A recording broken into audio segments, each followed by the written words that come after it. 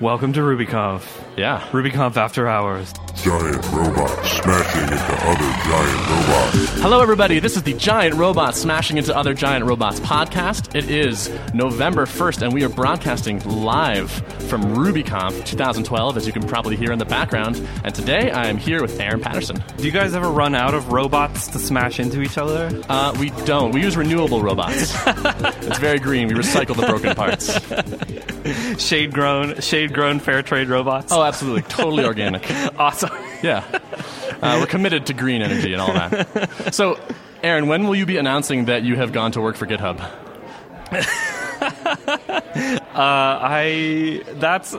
You can't ask that question. I can't? No, because that's a leading question. I can't. Is it? It feels totally neutral to me. I don't know. Man, that would be so awkward if I accidentally stumbled onto GitHub's secret plan. No, to hire you didn't stumble onto anything. Just for the record, everyone, that's a joke. I don't have any insider information. And if he's lying, he's doing a good job of that. Someday. But it could happen. It could absolutely happen, but I have no idea when. How's that? Because they allow remote work, and you like to be remote, right? Yeah, I love being remote. It's fun to be a remote worker, except that my cat sits on my keyboard. Right. And I mean, so like, there's that thing about, an infinite number of monkeys, like, they can do all this stuff. Well, I've tried, like, a cat sitting on my computer for an infinite amount of time, and let me tell you, it doesn't work. It does not work. Is this why we don't have name parameters in Ruby 2? We have name parameters in Ruby 2. We do? Yeah. For reals? Yes. Tell me about that. For real. I thought we didn't. Okay, well, let me give you the lowdown on name parameters. Please do. So, we have them, but the problem is, like, when you define a method with name parameters, you have to provide a value for the parameter. So you say, like, foo : like, bar. You have to give a default value. Interesting. So, I mean, that's great, except that means that you can't have required named values. Right, because it'll always fall back to the default. Because it'll always go back to the default. So that kind of sucks. Why is that? I don't know. I think it's because, like, what would you have on the right-hand side? You have to parse. The parser has to work some way, right? So what would you have on the right-hand side of the parameter? You have to have something. So what would you have in the case of a required default parameter? Well, you say we have to have something, but can't we change the parser to work differently? And I suppose you could. I just don't know how. Okay. So, but there's... other languages do this. Yes. So it must be obviously, possible. Yes, Yeah, right, obviously. It must be possible. Yeah. I don't know why we don't have that. Okay. But what you can do, there's a total fun hack that you can do. Okay. So does this involve me compiling my own Ruby? No, not at all. It involves confusing anybody that reads your code later. Oh, I'm good at that. that I do without name parameters. So you can do the right hand side. Whenever you do default parameters, those are evaluated when the method is called. Right? Yep. So as soon as the method is called, that right-hand side is evaluated. So you could just put raise argument error on the right-hand side, and it'll raise an error if you don't provide a value. So you can totally fake it. That's so beautiful. Yes, it's just that you look at the method definition, you're like, what is going on here? I can't wait for that to fail every code review that anyone looks at. I mean, I'm trying as hard as possible to get that into, like, every possible line of Rails source ever. Really? Yeah, totally. Job security. Oh, gotcha. Okay. Your deadpans are too good. I missed it. Oh, yeah. Yes. Awesome.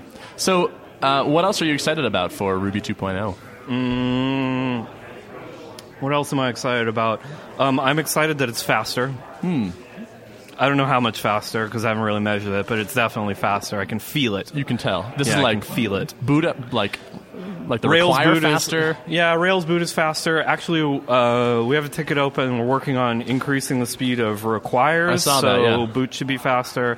I'm excited about dtrace probes to be in 2.0, so we can do easier profiling. Right. I saw you had a post about adding those in to do some testing. Yes. Those are just going to be in there now? Yeah, it's just going to be in there. So a dtrace probe is like a hook in there that will measure information in there? Is that roughly what it is? No. So basically what it is it's I'm trying to describe it without using the word probe. Okay. it just fires an event whenever some particular thing happens. So, for example, you say, like, I want to know whenever somebody calls a method. And it just fires a probe saying, like, hey, somebody called a method, and here's the information about the method. Gotcha. But we provide probes like, okay, we entered a method, and now we exited a method.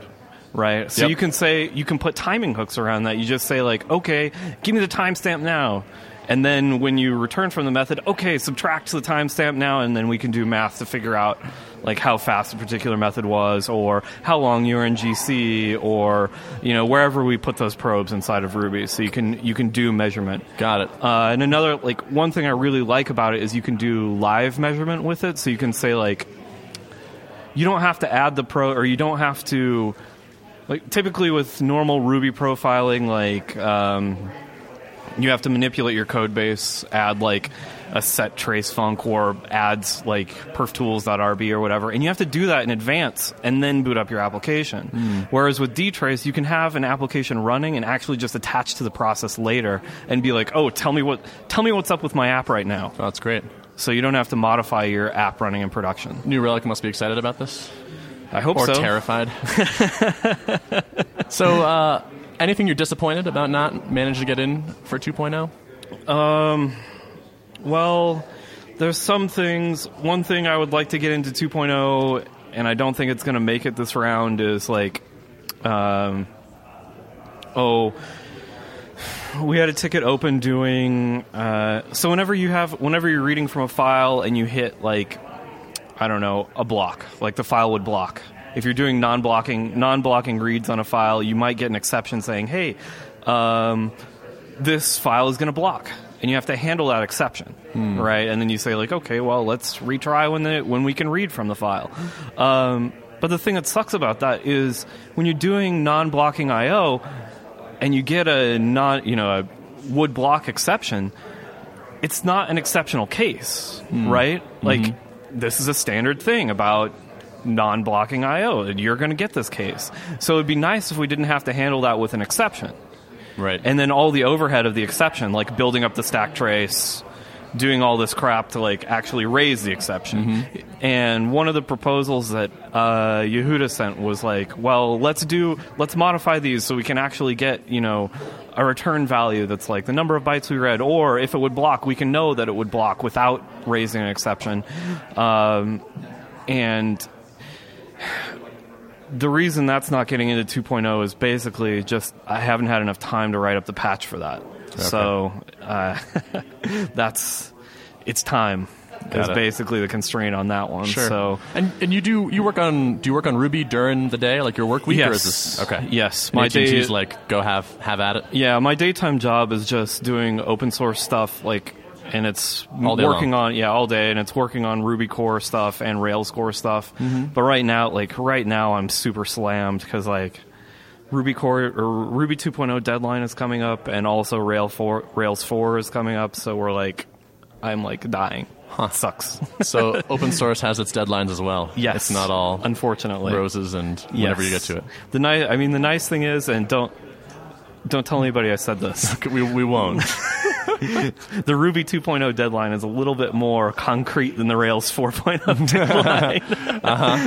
That was said very diplomatically. Yes. That actually brings me to something I wanted to ask you about, which is how does working with the Rails core team differ than the Ruby core team?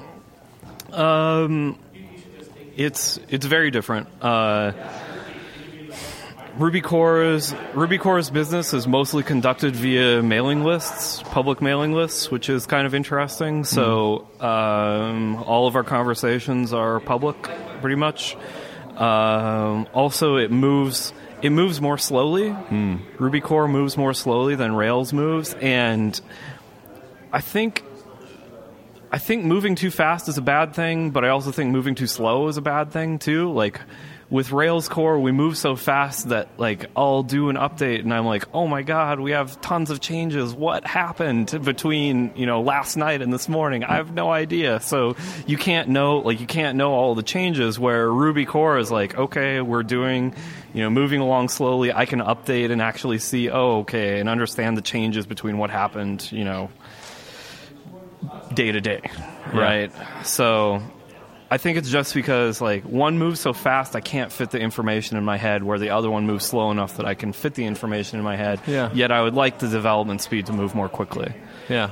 That seems like it would be so when you're working on Ruby itself, you're working in C basically, right? Is that true? No, not all the time. I mean, it depends on what you're trying to do. Like, any sort of VM stuff is obviously Ruby or C. The dtrace stuff is all C. But if you're working on like standard library extensions, you're still in Ruby land most of the time. I mean, there's like Ruby core ships with a lot of Ruby code. Right. So it just depends on what you're working on. Cool. Do you like being able to sort of move up and down the stack like that? Yes, I like it a lot because I can say like, well, why is something slow, or how can we make something better? Right. And I can just go dive into the VM and be like, oh, okay, well, this is why it's slow, and this is what we can do to speed it up. It's nice. I was reading one of your blog posts last night and you were doing some profiling of something, and I just noticed like the tools you reached for were like way different than what I would go for. Like I'm not basically very familiar with like Ruby at a lower level at all, so like I would be reaching for Ruby stuff purely, and you're doing things that I just haven't seen before, I think, because you probably have a little more of that knowledge there, or a lot more. Yeah, it's hard though. I mean, it's kind of hard because you have to know what level to do the tracing at. Because like sometimes I'll go way too low, right? I'll go like way too low, and I'm like, it's just I didn't need to go that low, and now I'm like kind of unwinding the stack on myself, right? Or sometimes it's too high, and like you have to. I mean, when I write the blog posts, I'm doing it at the correct level, but that's because like I already did it and figured it out. So now I'm like writing the right way to do it. Whereas all the work I put into that blog post, like I made a mistake. Made many mistakes to get there. Totally. And I'm glad to hear you say that. I think more people should say that more of the time, because there's this sort of illusion in the world where you have sort of expert level people and they produce a finished product, like code that's done, or a blog post that's done, or an ebook, and like it looks like these people are brilliant. Like this guy, wow, the solution is so perfect, it just got there. And there's not as much discussion of like, well, honestly, this took me a couple days. I screwed it up a lot before I got to here. Yeah, actually, that's why I don't blog very frequently, and it's mostly because like the effort that I put into any particular post is like a lot of effort. Like it takes a lot of work to produce one of my articles, so I'm like, Yeah. It's interesting. So you have sort of this like purely for the good goal of publishing your blog posts, right? Yes. Like a lot of businesses and people are blogging because it gets them traffic, it gets them their brand out there. But you kind of have nothing to win except for like telling the world more about Ruby. Yeah, that's why my website's pink. Yes.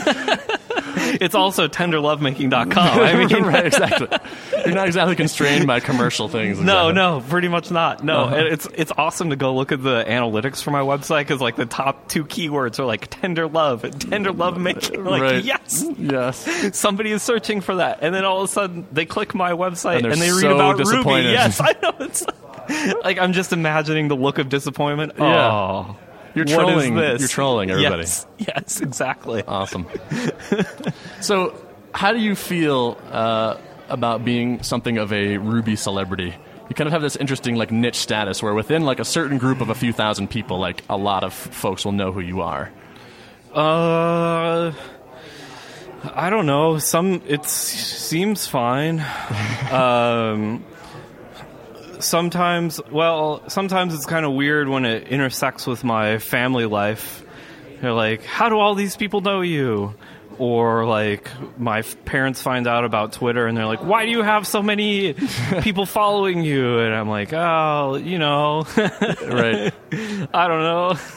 Does it make you uncomfortable at all? No. Okay. It doesn't. I don't think, no. No, not at all. Would you describe yourself as an introvert? Yes, very much. So that's absolutely okay. So all that like public exposure and the speaking and the blogging and all that stuff, doesn't sort of go against your natural inclination? So I don't mind being a public figure or giving talks or being in public and meeting with people. It's just that that sort of interaction drains my energy. Like I don't recharge myself that way. The way I recharge myself is like being by myself. Yeah. Like So when I get home from a conference, I just like sit at home and like don't talk to anybody. Gotcha. So for me, being an introvert isn't about being shy around people. It's about how I like recharge my batteries. Right. I'm picturing you with like a Street Fighter 2 energy bar over your head right now, and this podcast It's going down, is slowly going down. wiping you out. You might have to just go back to your hotel room after this. Yes. There's a lot of personal questions Oh, in yeah. here. So, this is a serious question for a second. Do you have elaborate facial hair plans for Movember? No, I've never participated in Movember because I always already have a mustache. Yeah. And I don't... Aren't you supposed to shave it at the end of November or something? I think you're supposed to shave it at the start.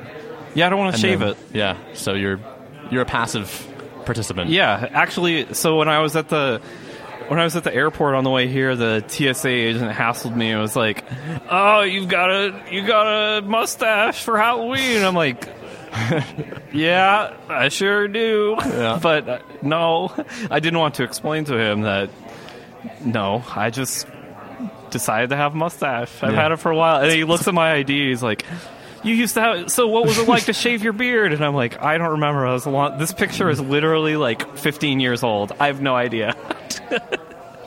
You gotta be careful with those screening questions. Yeah. If you answer the wrong way. Well, let me tell you, this was at TSA pre-check, which was very nice. Oh, God. It's like the premium lane. I Yeah.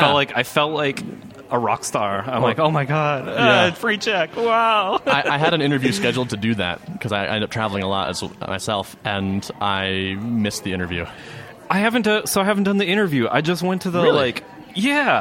I went to the You were so getting arrested. I know. Well, I went to the like, I don't know, Kiosk thing or the office in the airport. No. I went to the lane, the security lane for people who have travel status. Mm-hmm. I went to that lane, and the TSA agent there scanned my barcode thing, and they're like, you qualify for a pre-check, and I was like, no. Oh, okay. How am I supposed to know that?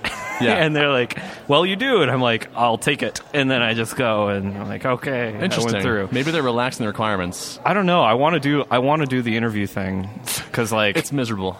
Well, Is I mean, the process of applying is miserable. It's based, so it's a giant. So you have to go fill out a giant series of web forms, and it is exactly the series of web forms you would expect the TSA to put together.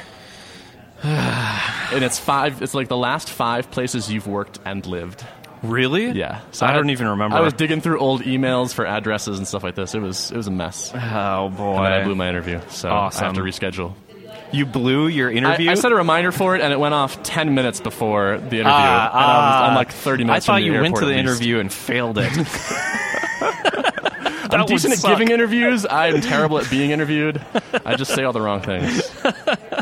I'm always like, I'm paranoid. So this happens whenever I cross borders or anytime I ever have to talk to like a police officer or anyone who could like get me in trouble. I'm afraid that I'll like have diarrhea of the mouth and just be like, I'm carrying tons of drugs, even though like I'm not. Like, yes, yeah. I have tons of guns and knives, and then I they'll hope be you like, realize- you're under arrest. Like, You realize you gave us just there the title of this podcast, right? I'm carrying tons of drugs. There Yes. it is. We're going to quote that on our website. Aaron Patterson. Replay that. He carries tons of drugs with him all the time. Listen. Aaron Patterson admits he carries guns and knives. So, in a similar vein of things I'm just learning about you now, what do most people in the Ruby world not know about you? I don't actually really censor my personal life too much, I think. Maybe, I know. I grew up in Salt Lake City. I don't think I broadcast that very much. I don't tell people that very often because I've lived in Seattle for so long that I'm like, this is my hometown now. So. Was it a weird or traumatic experience or just something that just doesn't come up a lot? It doesn't really come up very much, and I guess I didn't really like living there too much. Well, honestly, like when I lived there, it seemed fine, but then when I moved to Seattle, I'm like, whoa, Yeah. man, living there sucked. Well, contrast can help show those Yes, and I'm like, I see what I'm missing. things. Yeah. So you like Seattle? Yeah, I love it. It seems like there's something a little bit special about Seattle RB. It is special. Yeah. It's very special. Why? Oh, I was being sarcastic. Oh. Good. Another quote. There's nothing special about Seattle RV. No, it's all right. I mean, like- I saw you give a talk on like the history of it, and like seem to be very fond of it. And there, Oh yeah, no, I love Seattle RV. It's great. Let's see. There's a lot. I mean, there's a lot of good Rubyists who go there. Yeah. You can learn. Like, I love it because I learn a lot. So that's fun. That's why I like it. Is because I learn a lot when I go. Although I've been going to it for so long now that I'm now a teacher. Yeah. Right. So I don't learn as much when I go, but it's still fun to do that. Like, I like it when we get new people who show up and I can pair with them and help them out. I mean, it helps a lot.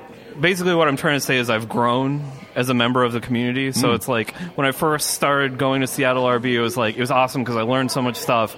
But now it's awesome because I get to teach people stuff. sure. But I also get to learn from these new people too. Like, they're trying to do something in Rails and they can't figure it out, and I'm like, why is it that they're having a hard time? Right. And I'm like, well, maybe that's something that we should improve. But totally. I still help them, solve the problem that they have. But in turn, I can say like, well, maybe there's some area where we can improve as well. So That seems like a really useful thing for like people that are contributing to Rails to do, is to work with new people to it. yes, that's one of the main reasons I like going to Seattle RV, is helping out the new people that come. There was Jeff Casimir gave a really interesting talk about, and it was sort of just all like the kind of, not exactly warts, but sort of weird things about Rails, where like it's always this way except for here it's this way. Yeah. And like just these like sort of weird little edge cases that like to me have become second nature because Yep. I've just run into them so many times. But they're clear to him Yes. because with Hungry Academy he's teaching people all the time. Yes. And it was really kind of enlightening because as soon as he points it out, I'm like, oh yeah, that is really weird. Like how would you explain that? Yeah, it does. Like, it's really eye-opening when you get somebody new and you work with them, but you have to like remove yourself from the situation and be like, well, why is it that way, or why are they having a hard time, and try to analyze rather than analyzing the problem itself. I mean, you have to analyze the problem itself to help the new person, right? But you have to like go a little bit meta and say like, well, why is this a problem? What can we do to make this not a problem in the future, so that maybe I don't have to help somebody with it. Right, exactly. It could be. Not that I don't want to help, but maybe they can like be helped in a different area. Sure. Yeah. So it seems like you have a pretty cool gig. You're working on stuff you like to work on. You have what I imagine is sort of a dream job for a lot of people. Yes, I love my job. It is a dream job. Yeah. So what do you hope to be doing anything different in 3 years from now, 5 years from now? Like, if you were doing the same stuff and working on the same projects, would you be happy? I don't know. I've been doing this for... How long have I been doing this? I think 3 years now? Full-time on open source? Yeah. Over 2 years, I'm pretty sure. And I'm not tired of it yet. Like, there's some things... So... Some parts still suck, like a normal day job sucks. But it's good because I know that well, I'm improving the tools that we get to use at our company, but I'm also able to help out the community. Like, I'm helping tons of people. Yeah. So it makes me feel good about the product that I can put out. Like, I'm more in touch with the people that I'm helping, right? Yep. So that's why I like the job, and I can't imagine... I could imagine myself working on a different open source project full-time, but I can't imagine myself doing anything besides open source full-time. How's that? Yeah, that's interesting. So, I mean, maybe someday I'll stop working on Rails, or someday I'll stop working on Ruby, but I would still want to work on an open source project. Huh. Interesting.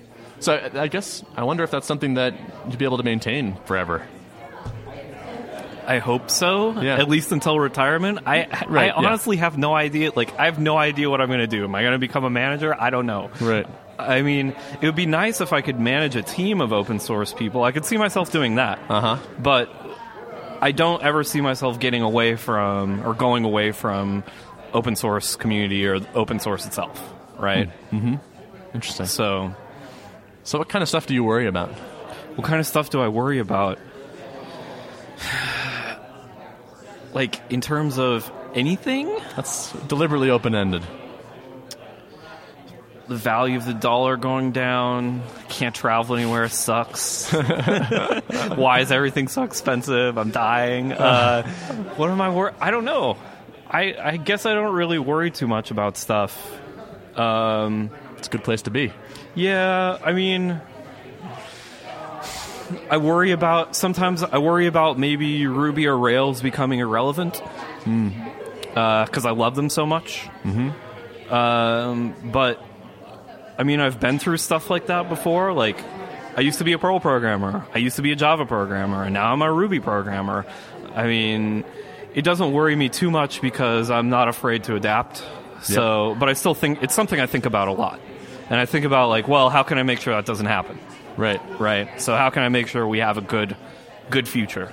Yeah. So I guess I worry about the future is what I worry about. Sure. So it's interesting because surely one day Rails will be out of date. Obsolete, yeah, totally. Right? So Yep. how will we see that? What will that look like? I have no idea. Yeah. I mean, I I guess really something don't would have know. to come along that's just so much better and like Rails has so much inertia that it can't catch up. Yep. You know, the thing that's weird is like, so most of the features, well, a lot of the awesome features that we have in, 50%. 50% of the awesome features that we have in Rails, like, I actually had 10 years ago when I was working on mod Perl applications. Okay. Like, we actually already had this. Live code reloading, done. Had all that crap. Yeah. And then, for some reason, like, Java came along, and they're like, we have to get on J2EE. And they're like, what? I'm like, why? And it's like, because the reason we have to let me tell you the reason we had to get on J2EE. The reason we had to get on J2EE is because it abstracted this. I'm totally doing air quotes. I know you can't see this on the podcast, but it's like, this is the reason why. And I'm putting air quotes because I think it's a bullshit reason. Yes. Can I say that? Yeah, oh, sure. He's like Don't get marking. cocky. He's like marking what I'm saying. Yes. This is going to be the explicit podcast. It's got to go into iTunes explicit. Oh no. Yeah. So the reason was that it was so that we could be abstracted from the database and we could change what database we go to at any time, you know, because we have tons of Oracle instances and maybe we want to migrate to whatever, but like that never works out. It doesn't work. You're not going to get off of this database. It's not going to happen. Rarely people change databases. Actually, I've never been in a company that changed their database backend. So can we just rip out everything from Rails and make everyone use Postgres? That would be nice. I'd like that. Yeah. Thing is, I think what happens is like you start out and you're on top of this like nice ORM and it works pretty well, but then as soon as like I'm about to swear, as soon as it hits the fan, then you gotta adjust and use database specific features, and as soon as you use those database specific features, right, boom, you're done. Why do you even have the abstraction? Game over. Yeah. Yes. So, I mean, the abstraction is nice for like 90% of your code, but then it's that 10% that keeps you from changing to a different database. Right. So, and then the other feature was that, we're going to put we'll be able to put a caching layer on top of the database, and that didn't work out. We ended up buying like a Sun, whatever the biggest machine is that you could possibly buy from them, and put our Oracle database on it, and like, okay, whatever. Anyway, that was a depressing time of my life. A little Moore's Law refactoring? Yes, I did not like that time of my software engineering career. It was not very fun. Got it. So when are you happiest? I don't know. That's a hard question. Yeah. I'm typically always pretty happy. When am I happiest? I don't know. How do you measure happiest? I'm turning this around. How do you measure happiest? How can I objectively tell you when I am the happiest? I don't think you can. I mean, you could take a psychological test that's designed to put a number to happiness, but I don't think that would... I'm looking more for your own, like... Well, typically I'm at about a 10. Okay, you run at a 10 just as an average. Yeah, sometimes it goes up to 11. Okay. You know, we crank it up there, put it up to 11. Okay. So you're happiest when you're awake? Yeah, when I'm awake. Actually, well, when I'm asleep, that's pretty awesome, too. I like sleeping. Don't get enough of it. All right. This is a bad question for you. Because you barely worry and you're always happy. I'm unhappy when I'm on airplanes. Okay. That blows. Yeah. Is that a swear word? No. Whatever. Okay. I don't like ask being, Apple. I don't like being on airplanes. That's when I'm unhappy. I'm happiest when, I don't know, after about 2 beers, I think is when I'm happiest. Okay. There you go. Beautiful. Don't worry, we can cut the bad question, the questions with bad answers. I'm not going to say Like which I said, ones they were. when I'm not carrying tons of guns, drugs, and knives, then I'm happiest. Got it. Next question, Next please. Yeah. Is this a Lego robot? Not really. No? I don't think so. All right, so I got one more question for you, and then we're Sure. going to send you on your merry way. Okay. So if you could wave a magic wand and change something about Rails, what would it be? Oh, I don't think I could say that on the air. If I could wave a magic wand and change something about Rails, what would it be? The one thing... There's a lot of things that I would change about Rails, but one of the things that I would really love to change about Rails is the internals of the template processing system. So the thing is, I love the interface of Rails. It's great. Using it to build web apps, awesome. But some of the internals, I'm like, bleh, sucks. If I could change one thing, I would want all of the template rendering stuff to be built around streams, like I/O, treating responses as I/Os. I mean, today we're basically in crappy CGI land under the hood, and it's basically glorified CGI land is what we're currently dealing with, and I don't like that at all. And that's actually one of the reasons why I'm slightly afraid of Node.js is that they're actually using I/O streams for doing their stuff. And I'm like, that is the way we should be doing it. Right. And if we did it that way, then this framework would basically be irrelevant to me. So, But it's something you can look at and recognize as a good idea. yes, absolutely. Yeah. Interesting. I mean, and the thing is, the thing that kills me is it's treating the response as an I/O stream has been around forever. Forever. And why we don't do that, I don't know. Can you just clarify what you mean by the difference between how it is now and how it would be? Sure. Right now, when templates are rendered or compiled down, they're all buffered up into one big string and then written out to the response. Right? So you say okay, let's buffer all this crap up and then send it on its merry way. Right? Whereas what I would prefer is if when we're rendering, we say as we render something, we're okay, we're done with this chunk, write it out. Keep writing out chunks until we're completely done. Right? And people might say, well, that's going to break cases where you have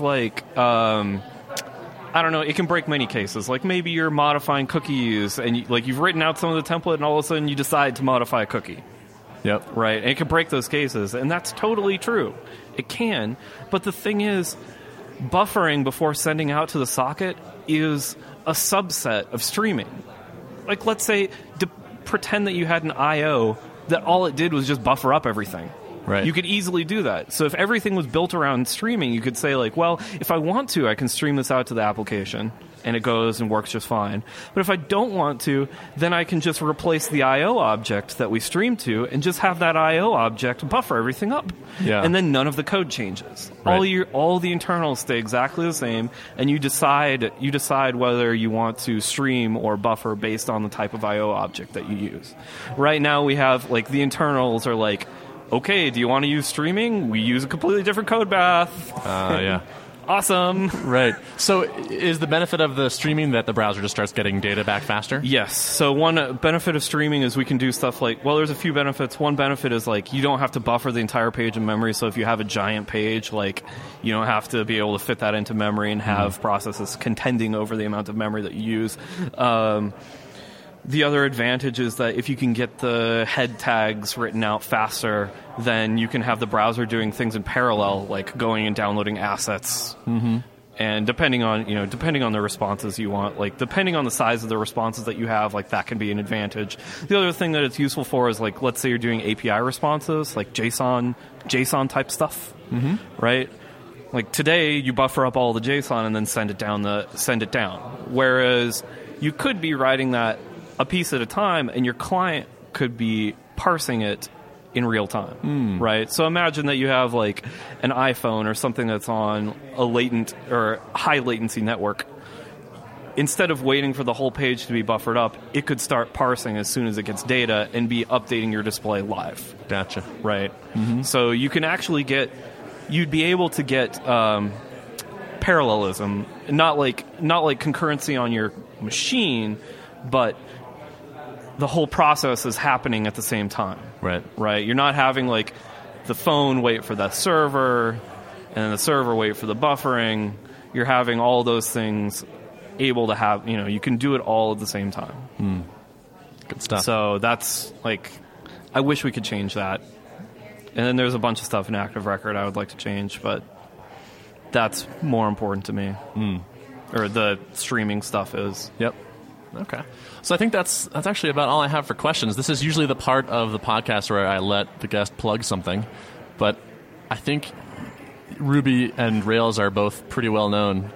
Yeah, what could I plug? I don't know. See, now I'm getting paranoid that I'm gonna like start swearing a lot, right? Because I'm not supposed to. Who said That's that? my fear. That's my fear. Is like I'm afraid I'm gonna do something I'm not supposed to do.